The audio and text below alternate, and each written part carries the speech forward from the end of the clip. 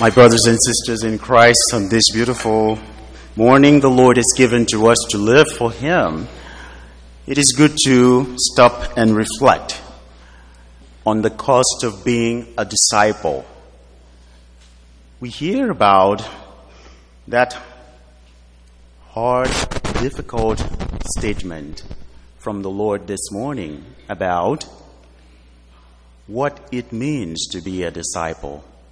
To hate our brothers and sisters and family members. And that doesn't sound as the person who we often hear speak more of love, of compassion, of kindness, of mercy and forgiveness. The one who is always willing to lay down his life for anyone who comes to him. But today, he is telling us that we have to hate our brothers and sisters, our family members, our neighbors. No, but it's good to also look at the context where Jesus is speaking from. A semantic expression, when it comes to talking about hating, they're referring to setting priority right. In fact, to be a follower of Jesus, to be a Christian, one have to first consider the consequence of it. That consequence is not a negative one. We know it's a positive one. That consequence, we have to first think about it. What will it cost? What is the price to pay? Because it seems that Jesus is trying to remind us that yes, it's not just about following me in comfort, but it's about going all the way, even at those moments that we may feel inconvenient, that moment which we will feel not too good about what we're doing for Him. When our Lord was sharing this with the disciples, He was on His way to Jerusalem. And what that means is that He was on His way to give up His life for the love of the ones that He came to redeem, to set free from the shackles and bondage of sin. So He was on His way. When the people saw Him, they thought to themselves, yes, this is the one that is going to redeem us physically. This is the one that is going to set us free from the Roman oppression. Yes, he's the son of David, the one we've been hearing about from the scripture. Yes, he's the one. But Jesus said to them, if you want to be my disciple, you have to be prepared and be ready to follow me all the way. See what I am about to do for you. Do the same for those around.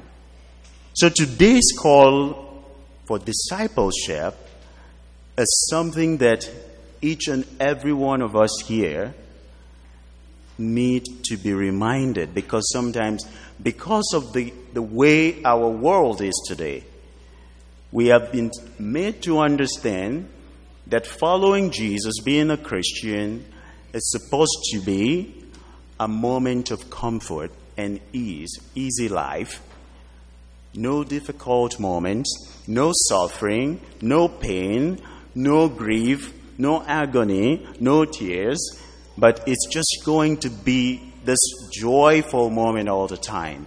That's what the world wants us to believe. Our Holy Father, Pope Benedict XVI, said the other way around.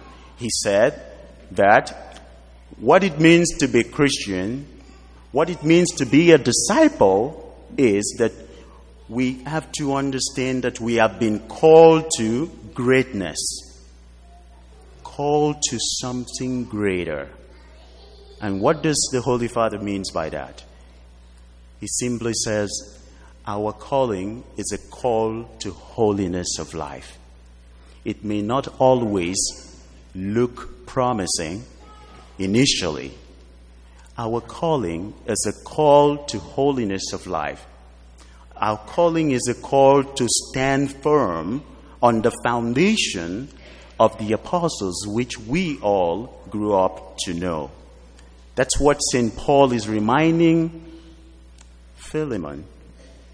That Onesimus, now, you used to see him before as a slave. You used to see him before as this unfaithful servant.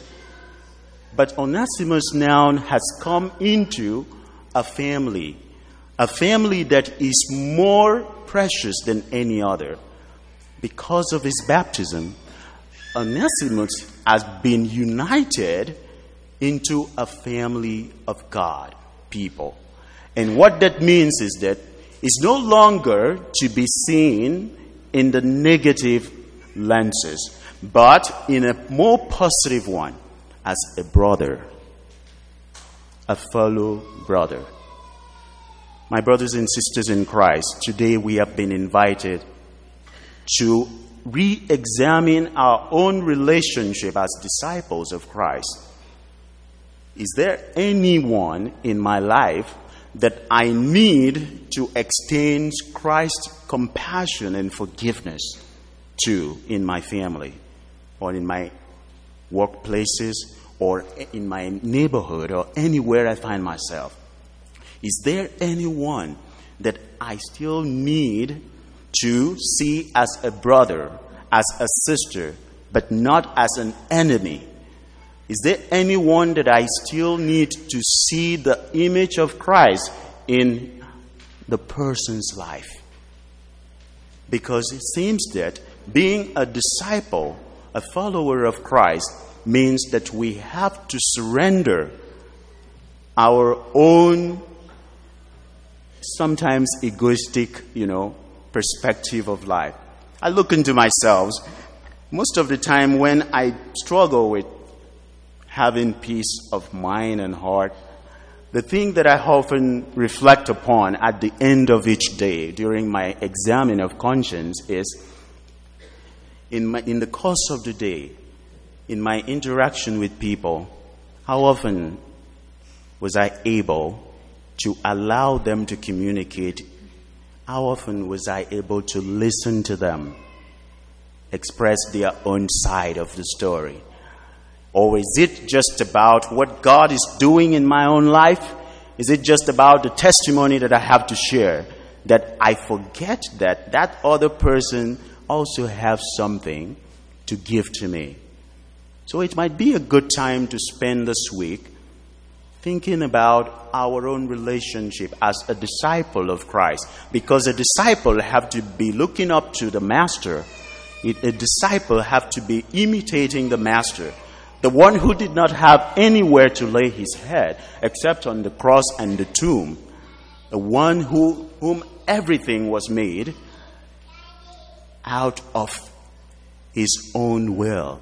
But he decided to humble himself, to take the nature of a slave, a servant, so that he will bring more joy to us. But now, my brothers and sisters, is the time to think about our own journey as a disciples. What does he expect of me?